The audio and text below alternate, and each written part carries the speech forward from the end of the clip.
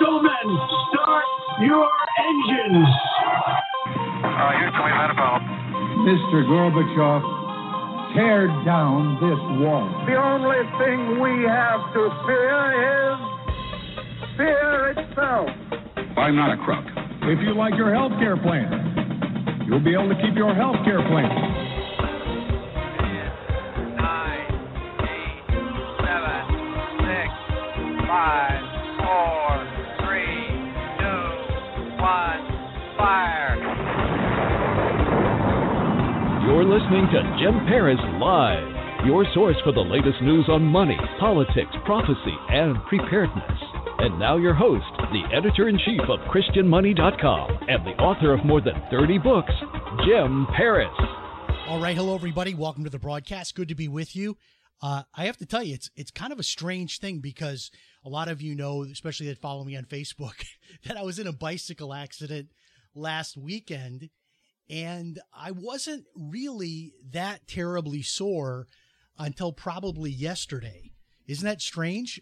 I'm actually doing worse now than I was doing right after the bicycle accident. So just kind of an odd thing how that happens where, all of a sudden you start feeling it, the soreness over a few days. I used to have this in martial arts when I would have a really tough workout. I would think the next day I was going to be sore. And then the next day I was fine. And it wasn't until 2 days later that I got hit. But I've never had it where I've been expecting to be sore one day and then 5 or 6 days passed before it hit me. But so I haven't been on my bike.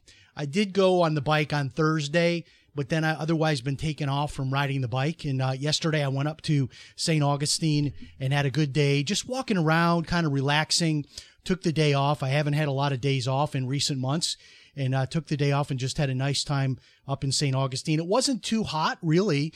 It's starting to cool off a little bit here in Florida. We're out of the June and July months, and it wasn't too terribly crowded either, so that was a lot of fun.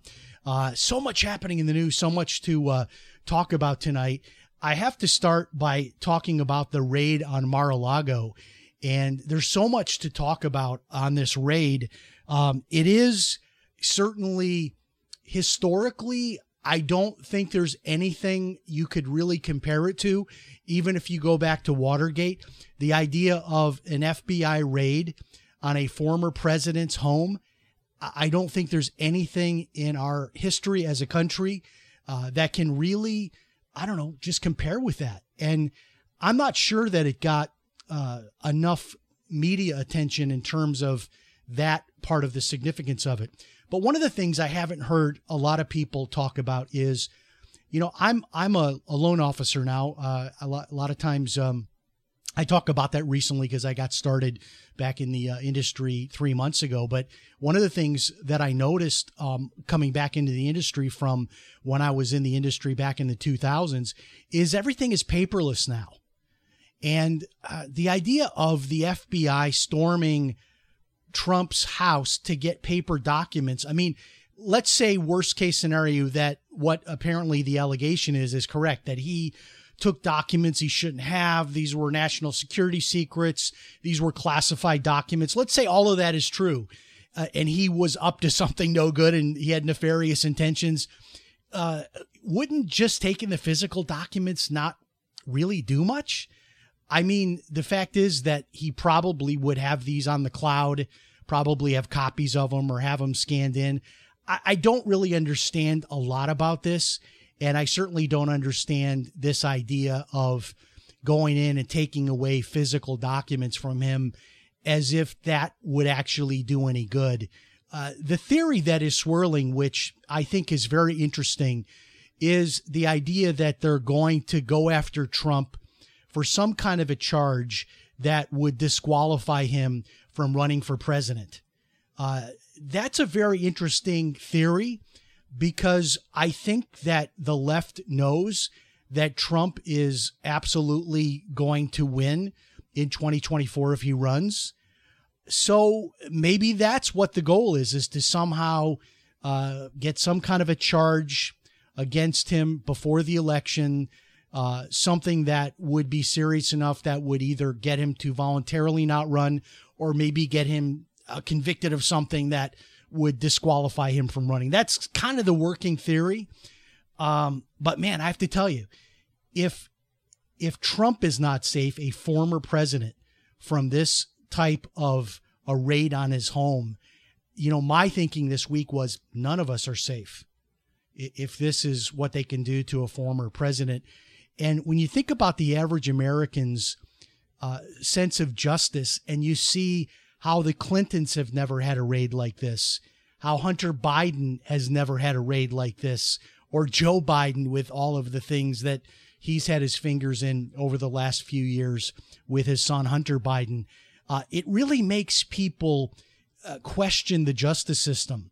And I think most Americans, whether they agree with verdicts or with decisions in the legal system, I think most people are somewhat at peace with our legal system as long as they believe it's fair, as long as they believe that it's the same set of rules for everybody. And I think we're seeing that is absolutely not the case with this raid on Mar-A-Lago. And this is interesting. Bill Maher, who has come out in the last year or so with some very interesting comments as someone that is a liberal, someone from the left who comes out and is intellectually honest and will throw out these things that really infuriate the left. Bill Maher says that the FBI raid is saving Trump politically. And he said it was just as Trump's fortune was finally falling. I'm not sure if I agree with his take that Trump's fortune was falling, but I do agree that this is actually good for Donald Trump. I think this just feeds the narrative even more, the deep state and Trump's allies. The mega crowd is going to be nothing but fired up by this. And it all comes, just before the midterms. And then, of course, we're right into presidential campaign. A lot of people are saying that this raid on Mar-a-Lago might, in fact, prompt Trump to actually announce a little bit early. Normally, you don't see announcements until after the midterms, typically not until January. But Trump may, in fact, announce early, and that might be prompted from this raid on his home in South Florida. And I saw this on Zero Hedge. I thought it was interesting because I've been hearing from a lot of people that they're cutting back. They're trying to tighten up their budget, trying to spend less money.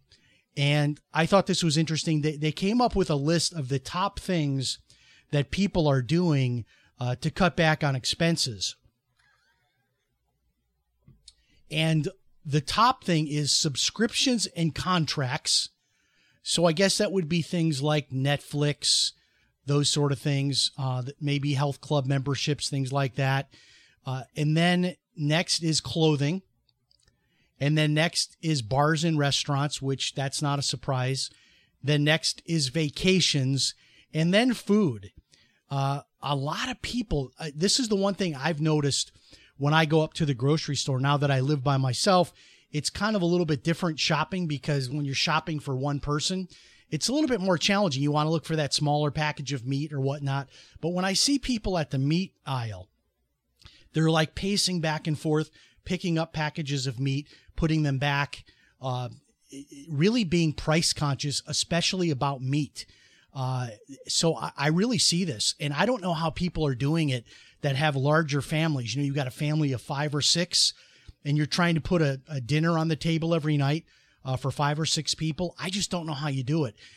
I kind of set a goal for myself. I'm trying to eat on about $10 or $12 a day is kind of my goal. And man, it's tough to just for one person to eat for about 10 or 12 bucks a day. And you want to eat healthy too. But it's still difficult to do that. So again, subscriptions and contracts, that's the first category people are cutting in. Clothing, and then bars and restaurants, vacations, and food. I noticed on vacations, I'm hearing from a lot of people, they're doing driving vacations. They're traveling to places that are much closer. They're not, getting on an airplane and flying off to some exotic location. And with all this being said, apparently Disney is planning another price hike. And I asked this question because I live like about an hour and a half from Disney World, and I haven't been in the parks in years. But I asked this question over and over again. Is there any price at which Disney could go to that would actually stop people from going? I mean, obviously, there's some people that have unlimited money and they're going to go no matter what. But where is that point at which that you charge so much? Because it's well over $100 a day for a ticket. And I think it's like $30 to park. And then everything inside the park is super expensive, all the food and any type of souvenirs you buy. I don't know how a family does it and even stays at the hotels and pays for airfare. I mean, it's thousands and thousands of dollars for a family to go to Disney for 3 or 4 days. And Disney talking about raising prices once again. You just wonder, is there a limit to it? And then for those of you that follow me on Facebook, I've been pretty good now about doing a video at least 6 days a week. I get up, one of the first things I do in the morning is I make a video on Facebook. And recently, the last few weeks, I've been talking about real estate, credit, mortgages, all of those kinds of things. And this week, the video I did yesterday, probably I would say is the most popular of the week. And it asks the question, are rent to own or lease option deals, are they a scam? And I share on the video that I've been on both sides of this. So I have owned real estate as a landlord and sold it to my tenants by way of a lease option or rent to own. So I've done that. But I've also been on the other side of this too, where I've purchased through lease option or rent to own. I personally did not have a good experience with it when I was purchasing that way. I was taken advantage of. I was still able to buy, but the person I was buying from changed the price at the last minute. And I was really between a rock and a hard place because I already had a mortgage lined up and I had a closing date lined up. And had I not gone through with it, I would have lost this mortgage that I was approved for. And just at the last minute, they made me pay them $5,000 more. And I have a relative right now, and she's been in this lease option for about 5 years.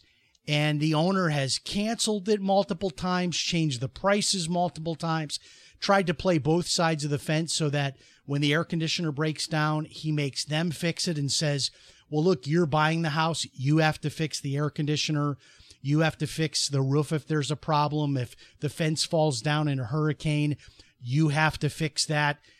So really crazy and very unfair the way they're being treated. So the crux of my video is this. I think as a concept, I think lease to own or rent to own, I think it's a good concept.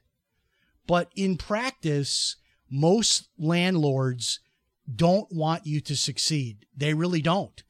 And so because of the lack of integrity among landlords, it's turned out in practice to really not be a good way to go. And I point out in my video that right now with FHA, you can get 96.5% financing. So all you need is 3.5% down. You could even have a pretty beat up credit score and still get FHA. And with the 3.5% down payment, there are down payment assistance programs that you can find to even cover your down payment. So in my mind, why not just buy a home using FHA rather than taking the risk of doing a lease option or a rent to own? And those are the kind of things that I've been talking about in my videos on Facebook. So if you're not following me on Facebook, my personal Facebook page has already hit the 5,000 friend maximum. But you can follow me on christianmoney.com. That is unlimited. Just put in Christian Money, all as one word, in Facebook. And pretty much everything I post on my personal page, I also post at Christian Money. And that's also something you can send me questions about. So if you're thinking about buying a home or refinancing or something like that, because I am back in the mortgage industry, I would be happy to answer that question for you. So you can email me, jim@christianmoney.com, or if you're a follower on Facebook, you can private message me either through the Christian Money page or through my personal page, James L. Paris. The actress Anne Heche is dead at the age of 53. So we mentioned it last week, the news story that Anne Heche was in this fiery crash and all kinds of controversy about whether or not she had drugs in her system, crashed into a house that started a fire. I believe the house burned down, a tragedy on all different levels. And it turns out that after going into a coma that she has passed away at just the age of 53. So, she was in a lot of movies, a beautiful actress. Anne Heche passed away at 53. Our thoughts and prayers go out to her family. And we've been hearing about monkeypox now for maybe about 3 or 4 months. And people make jokes about it. And one of the things I posted on Facebook was, I don't plan on getting the monkeypox vaccine, but I am eating more bananas just as a precaution. So people are having fun with this, posting pictures of Planet of the Apes and talking about monkeypox. But it seems like it's, even though we're hearing a lot about it, almost all of the articles, if you drill down and read them, say that this is extremely rare. It's nothing like COVID. There's no chance of it just taking off and being a widespread issue like we've seen with COVID. And I'm not really sure why it's getting so much media coverage, so many headlines about monkeypox, when in fact you read the articles and there's really nothing to it. Even these articles that are shouting the headlines, warning about monkeypox, you click on them and read them, and it talks about a handful of cases. It talks about how rare it is, that it's not going to be widespread. Maybe it's just because of COVID that any type of, issue, like any type of virus, is going to get more attention now in the news than what we've seen historically. But monkeypox seems like nothing but a story that the media continues to run with. Well, this is interesting, and I continue to talk about this, but I'm surprised that every time I post this on Facebook or do an email blast on it, most people that respond say, Jim, I never heard you talk about this before. And I've been talking about it now, I think, for about a year. It is an app called Upside. And I just got an email from them the other day that so far I've now gotten over $250 in cash back total from using the app. It's totally free. And all you have to do is, before you pump your gas, you just open up the app and you click the location that you're at. Then it gives you points and credits for pumping gas. Again, it's free, and you don't have to go to any particular gas station. You can go to any gas station you would normally go to, and you get these points, and then you can take them in the form of a gift card. You can get free gas with it if you want to get a gas card. I have been getting mine as Amazon gift cards, and so far I've gotten over $250 back. And if you want to get my code, which if you start with my code, you'll get an extra bonus when you first sign up. And in order to get my code and get to the article that tells you how to get started with the Upside app, you want to go to jameslparis.medium.com. jameslparis.medium.com. Well, you know the company Peloton. I always thought this was fascinating. My sister almost got a Peloton. She never actually got it, but she was looking at getting a Peloton, and everybody was really fired up about Peloton because of COVID. People were not going to their health clubs anymore, and so they wanted to exercise. All the lockdowns, you couldn't even go out of your house in a lot of areas. So people were getting these Peloton bikes where they're stationary bicycles.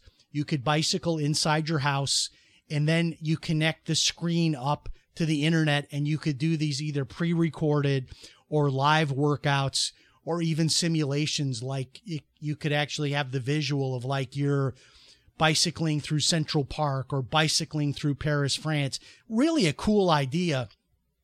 But this is probably one of those examples of a company that cashed in on COVID, and now is plummeting because all the changes that people made with COVID didn't stick. Because there was this question, will people ever go back to the health clubs?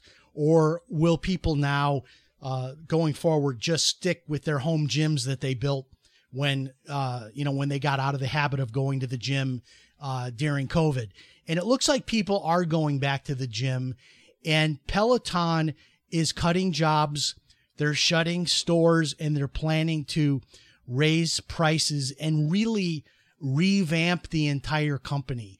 So I think we're probably going to see more of this, where companies that kind of reinvented themselves, cashed in because of the lifestyle changes that took place during COVID, are now seeing that didn't stick, that people are not continuing down that same path. And Peloton seems to be the latest victim of that. So there is a service online called Tornado Cash, and the government is going after these people. They are arresting the programmers. They're charging people that are involved with running this site called Tornado Cash. And Tornado Cash has actually had to completely shut down because of the government coming after it. And what it is a cryptocurrency mixing service.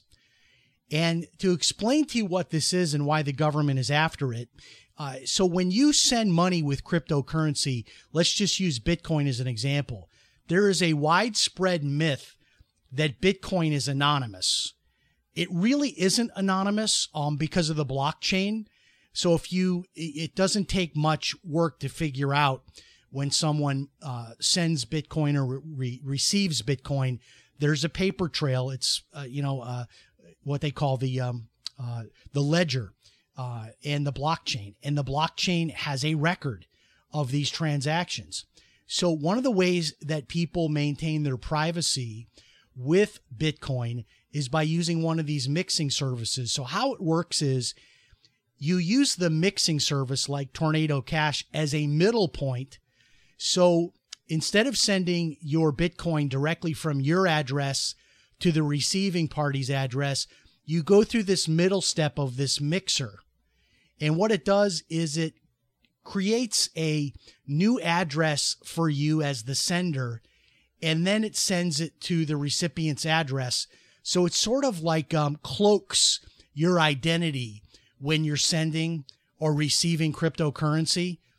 And because of that, the allegation is that about 1/7 of the transactions going through Tornado Cash are criminals hiding money, laundering money, that kind of thing. And so what they're doing is they're actually going after the people that created the service, actually charging them with crimes for creating this service. And it really is unprecedented. I heard the interesting analogy being made to the telephone.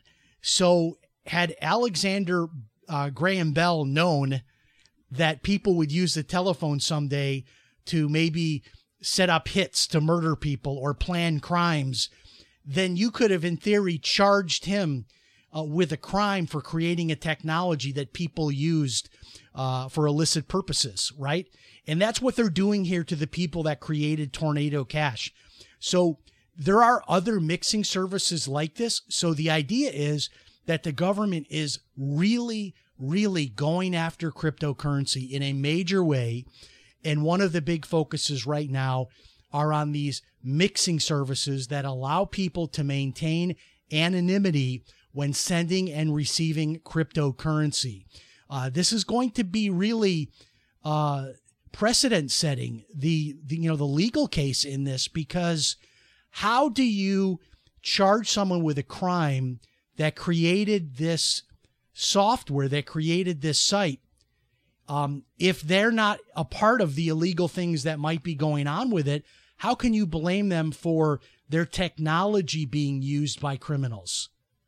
I mean, you could, in that same way, you could go after Facebook, because probably people are using Facebook Messenger for bad reasons. I mean, you could go after email providers, ISPs.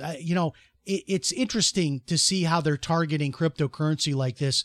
And Tornado Cash, the latest victim of the war on cryptocurrency.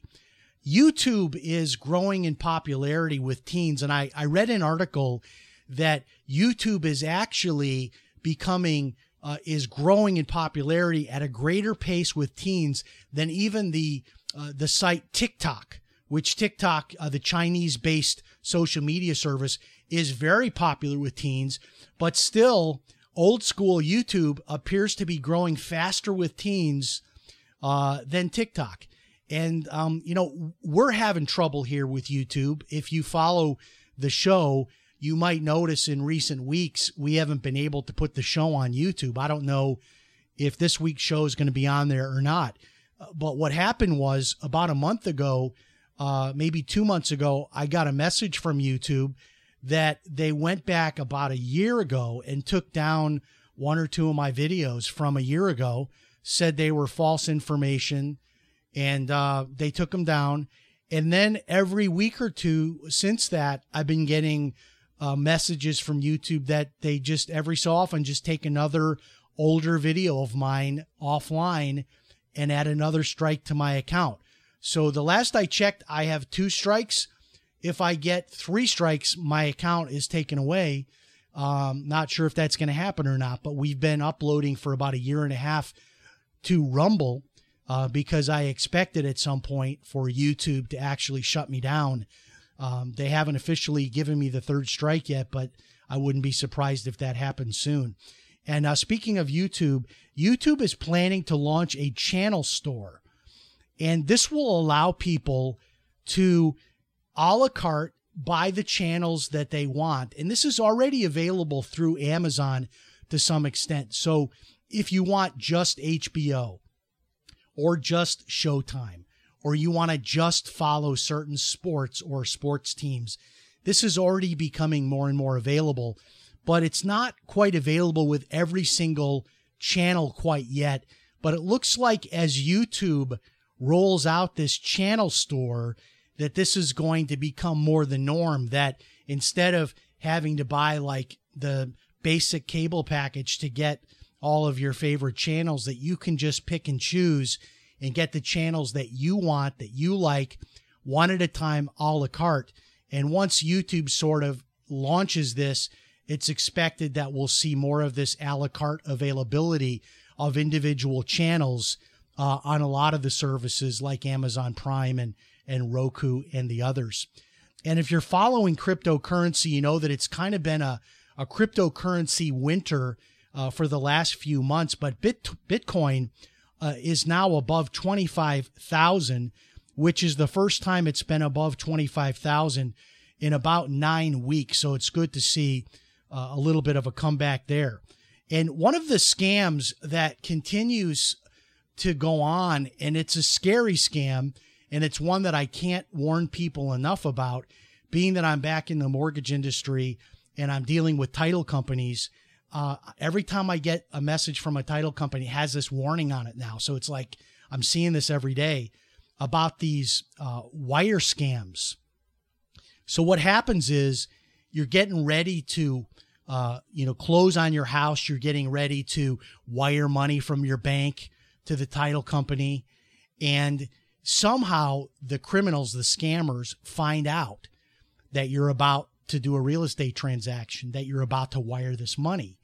And so what they do is they send you a fake email that looks like it's coming from your title company, and it has wiring instructions, but the wiring instructions are bogus. They're instructions to wire money to them that will never make it to the closing.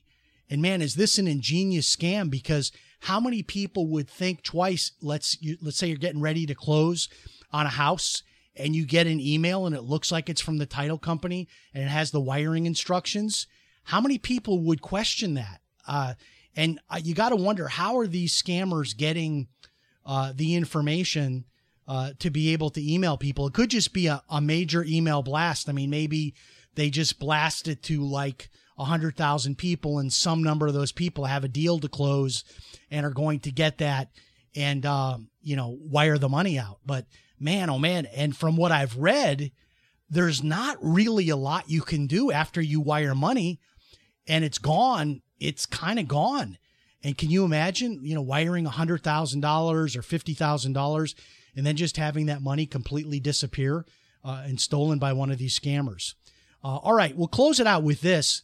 One of the other videos that I put online this week is how to become a mortgage loan officer. And so that is on my Facebook page, but I just wanted to mention briefly, in my state, it is pretty common for people that are mortgage loan officers to make north of $100,000 a year. A lot of times over $200,000 a year. You don't have to have a college degree to get into this. In most states, you just have to take like a 20 or 30 hour class, which you can do online. And then you have to pass a couple of exams. It's a really easy industry to get into. There's a low barrier of entry. And you can make a tremendous, tremendous amount of money.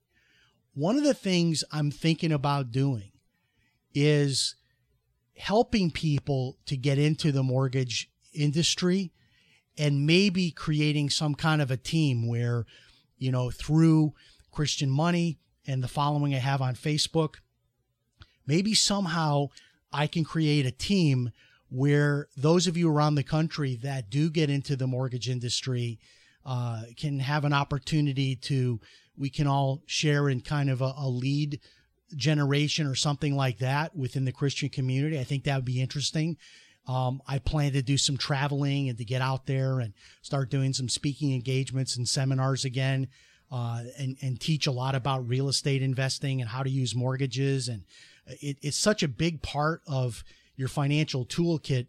And I think it's a great opportunity for people, as far as a business opportunity to get into this as a line of work. But it's also a great opportunity, a learning opportunity, because, even if you don't do a lot with your mortgage license, just the education you get going through the process is really going to help you just as a consumer to understand better, how to get a mortgage, how to pay your mortgage off early, how to use your mortgage as a tool to make investments, to pay off higher interest rate debt.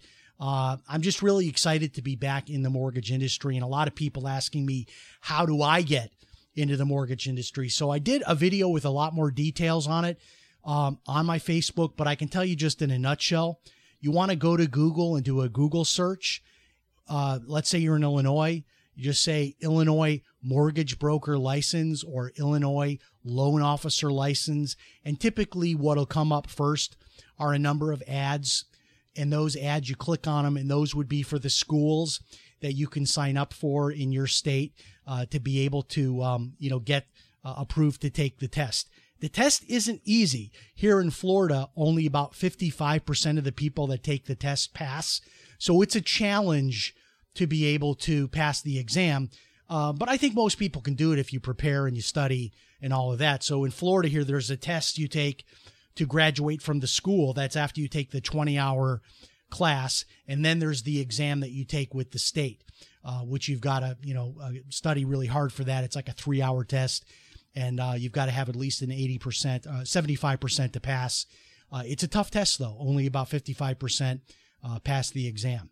All right. Thanks so much for joining us. It is so good to be back. What is this, our third week back now? Great to be doing the show again. Soon we're going to be having guests again, and a lot of exciting things happen. And remember, if it's Sunday night, it's Jim Paris Live. Thanks so much for joining us. So long, everybody.